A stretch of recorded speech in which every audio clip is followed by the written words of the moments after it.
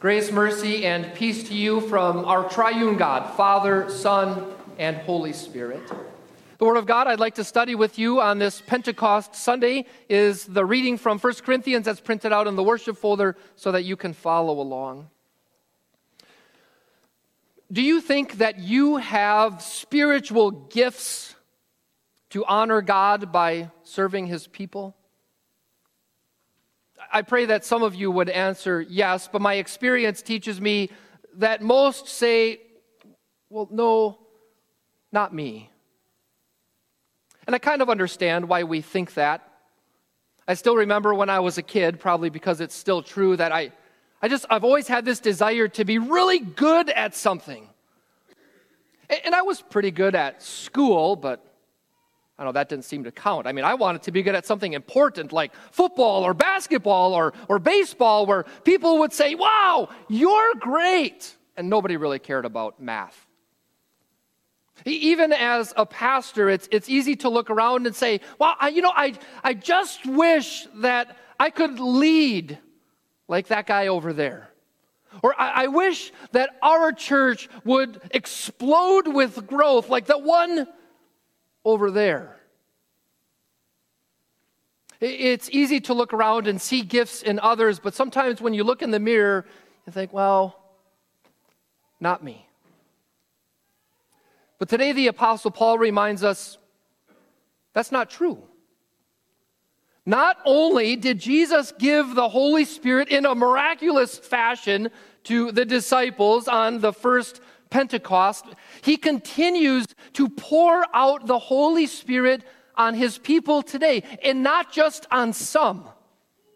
I want you to leave today knowing that the Spirit gives gifts to all, to each, to you, so that you can honor God by serving His people. Paul reminds us in the first few verses of our reading today that the most important gift the Holy Spirit could ever give anyone is the gift of saving faith. And I say saving faith to distinguish from the gift of faith that Paul will mention a little bit later. Saving faith is simply knowing and trusting in Jesus as your Savior, as the one who lived a perfect life for you, died on the cross, rose from the dead, ascended into heaven, and promises that because of His life and death, your sins are all forgiven and eternal life is already yours. If you remember a time in your life when you did not have saving faith, I'd be very interested to hear your story. Most of us, we don't remember that. The Corinthians did. Most of the Corinthians were pagans, as Paul calls them, or unbelievers, until Paul showed up on his missionary journey and introduced them to Jesus. Now, the reality is we were all born as pagans or unbelievers. It's just that most of us don't remember it, and yet the reality is still just as true. We were born as pagan or unbelievers because we were born without the Spirit of God. And Paul emphasizes, without the Spirit, no one can say Jesus is Lord. No one can believe in Jesus on their own. And a lot of Christian churches still teach that. They teach that Jesus did everything, but all you have to do is believe. Choose Jesus, invite Jesus into your heart. But we can't do that without the Spirit. When we were pagans or unbelievers, even if we don't remember it, we cursed God. That's what the sinful nature does. The sinful nature is hostile to God, hates God, wants nothing to do with God. But then in complete grace, as nothing but a gift, God sent the Holy Spirit, likely through baptism, to wash away your sin, to drown that sinful nature in you and raise up a new person that now believes in Jesus as Savior and confesses Jesus is Lord. We still don't want to take that for granted.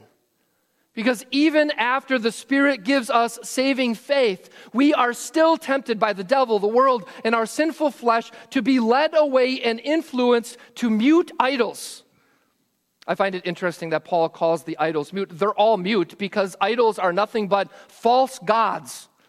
You and I may not be tempted to bow down to a statue that we call God, but we're constantly tempted to put the people and things of this world before God. But no one else is God. There's only one God, Father, Son, and Spirit.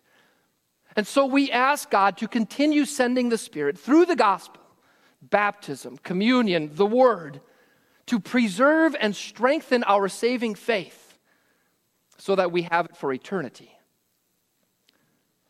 But God is so generous, He doesn't stop there. Paul reminds us that after the Spirit gives us saving faith, He also wants to pour out on us these many other spiritual gifts. Now, before we look at the list, take a look at verses 4, 5, and 6, and I want you to note the reference to the Trinity. Paul said there are different kinds of gifts, but the Spirit distributes them. There are different kinds of service, but the same Lord, that's Jesus. Different kinds of working or energy or power, but in all of them and in everyone, it is the same God, the Father, at work. Even though the Holy Spirit gets credit for our spiritual gifts and our faith and godly living, the Trinity is always working together. It's the Spirit who gives the gifts, but we use them in service to the Lord, and the power behind both come from God the Father. But now let's take a look at the gifts. We don't have time to look at every single one of them. We'll do that in Bible study today, but I want you to just notice the three different groups of gifts that Paul mentions. The first, verse 8, a message of wisdom and a message of knowledge. The gift of reading Scripture, understanding the truths that God reveals, and then wisdom to apply them to life. You might think, well, I don't have that gift. That's why I come to Bible study, Pastor. And it's true that there are some who have these gifts to a greater degree. I still, to this day, stand in awe of my college and seminary professors, men who had these gifts to such a great degree that they were asked to teach them, even to future pastors and teachers. But Paul reminded us in the first chapter of Corinthians that when you were an unbeliever, all of God's word was foolishness to you. It still is foolishness to our sinful nature. It doesn't make any sense that there's one Father, one Son, one Spirit that equals one God. It doesn't make any sense that Jesus is one person and yet He's 100% God and 100% human. It doesn't make any sense that a Jewish man hung on a piece of wood 2,000 years ago and somehow that forgives the sins of all people of all time. It doesn't make any sense that He rose from the dead or even that heaven and hell exist because we can't prove them. And yet, you know and believe all of those truths because the Spirit has given you the gift of knowledge and understanding. Granted, it might take some work, but I also am confident that the Spirit has given you the gift to take those truths and apply them to your life. The second set of gifts that Paul mentions are what I would call gifts of service. He talks about faith again, perhaps not just, I believe that Jesus died on the cross for my sins, but I completely and inherently trust all of God's promises, even when it looks impossible. For example, when the disciples were on the boat and the storm arose and they were worried that they were going to drown, well, they didn't lose their saving faith in Christ, but they didn't trust that He was going to take care of them at that moment either. Someone with the gift of faith can be one of the greatest encouragements that you could ever find in your life. Paul mentions gifts of healing and miraculous powers. We maybe don't see those gifts as often today as we read about in Scripture when Jesus did miracles and Peter and John healed a crippled man, or Paul raised a young man from the dead after he fell out of a window and died. And yet, God has given us all some ability to help others in their physical needs. Simply gifts of service. And then finally, the last grouping, prophecy, distinguishing between spirits, speaking in different kinds of tongues or languages, interpreting different kinds of tongues or languages. Those are all about proclaiming Scripture. And again, you might say, Pastor, you're wrong. I definitely do not have the ability to preach or teach God's word. And maybe you do, and you don't realize it. Or maybe you don't in a public manner, but you might be really good at teaching somebody about Jesus one-on-one. But I'll tell you the only thing that you can do that nobody else can do. And that's give witness to how God has worked in your life. That's your story. I could maybe try to retell it, but it still would never be as powerful and effective as when you said, well, here's what happened to me, and here's how God's promises comforted me. Here's how God worked through that trial in my life to bring about this blessing. That's a gift that only you have. Now, maybe I've convinced you that you actually do have some of these gifts, or maybe you're still not sure. Understand, this isn't the only list of gifts. In Romans 12, Paul mentions a whole other kind of list where he talks about serving and generosity and hospitality and leadership. And even if you looked at those lists, that's still not all of the gifts. Here's what God's promised. He has promised that he has given you some spiritual gifts. Take a closer look at verse 7. To each one, the manifestation of the Spirit is given. Paul repeats himself in verse 11. All of these different gifts are the work of one and the same Spirit, and he distributes them to each one. Jesus didn't promise the Holy Spirit only to his original disciples. He didn't give the Holy Spirit only to pastors and teachers or staff ministers, not even just to the leaders of the church or a select few. No. To each one. God has promised to send the Holy Spirit to each and every one of you, and he has therefore given you likely not just one or two spiritual gifts, but many, because he's just that generous. And why? Well, the rest of verse 7 says, for the common good. What makes a gift a spiritual gift? It's not always spiritual in nature, like studying or proclaiming Scripture. Really, any of your gifts can be spiritual gifts if you simply use them to give glory to God and to serve others. That's just not what our sinful nature usually wants to do. When I was a little kid, I probably didn't really just want to be good at something. I wanted people to praise me and to tell me how great I was.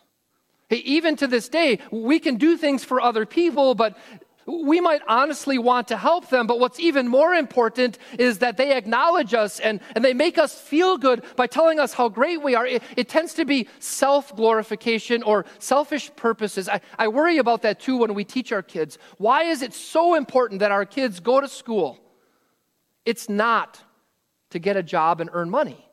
I know we need to do that.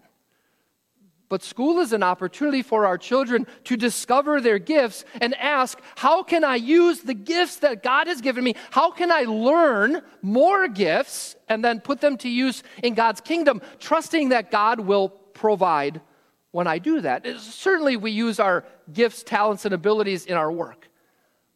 But how can we use them to glorify God for the good of others? Isn't that what Jesus did for us?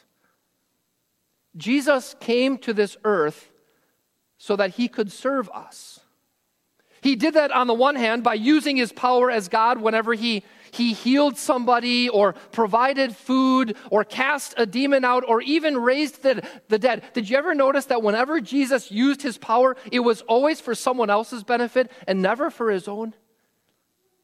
In fact, when Jesus could have used his power for his own benefit, he didn't. He allowed Judas to betray him and the soldiers to arrest him and the soldiers to nail him to the cross so that he could save you. He exerted his power again Easter Sunday morning when he rose from the dead, and now he promises to use all of his power as he rules all things for your good. But Jesus always used his power for you to the glory of God. And so let me encourage you to discover your gifts. Maybe you will find them in this list or in Romans 12. You can go home and read that later.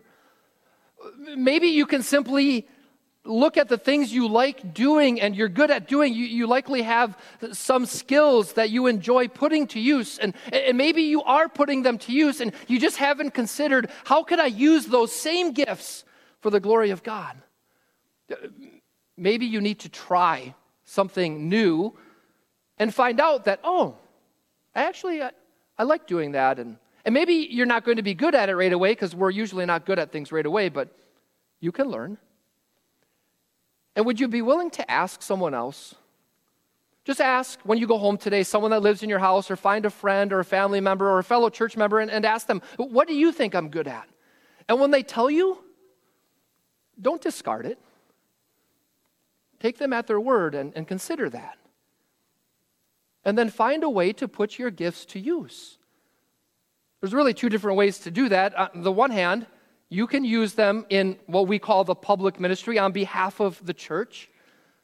By the way, do you know it's never too late to consider becoming a pastor or a teacher? It's a little odd for us in America. We think you have to do that right after school, but across the world, there are mission fields where men and women who have had a career for 20 or 30 years, they change course. So maybe that's a way you can serve. And if not, maybe you can serve on a committee here at church. Maybe you can participate in an event, something as simple as walking in the Sovereign States Day Parade, or helping cook brats for the church picnic, or coming out to National Night Out and just mingling with the crowd. Maybe, some of the people I appreciate most in the church, and it doesn't have to be ladies, but it always is, the ladies who serve the funeral lunches. Those are so good. And they serve hundreds of people throughout the year, maybe thousands. Not everybody can serve in the public ministry on behalf of the church. So how might you simply serve in your daily life? How might you take your abilities to fix something and just help a neighbor fix something? How might you simply take your time and pay attention to someone who's hurting or lonely or just needing someone to listen? How might you take your assets? You're going to hear an invitation after church to go to Grilled Cheese Day, because this year, our own members, Tom and Sue Olson, Andy and Aaron Boehm, they're going to invite you to the Olson Farms in Larson for Grilled Cheese Day, which doesn't sound like a spiritual gift until you realize that their volunteers are going to wear shirts with a Bible passage on it. And they've asked the church to sponsor a table where we can hand out Bible passages with reference to dairy, and there's many more than you might think. They're simply taking something they already have and using it to serve God. Do you think that you have any spiritual gifts where you could do the same? I pray that you are no longer uninformed about such gifts, but today you leave thanking God for the Holy Spirit. The Holy Spirit who has given you the most important gift he could ever give, the gift of saving faith. Ask the Spirit to continue to preserve and strengthen your faith through the gospel. But then ask the Spirit to help you realize what other gifts you have and how you might use them, whether that's in direct service to the church or simply in your private life. Because whenever you use the gifts that God has given you, you not only bring glory to God, Father, Son, and Spirit, but you thank the Spirit, the same Spirit who gives you all of your gifts. Amen.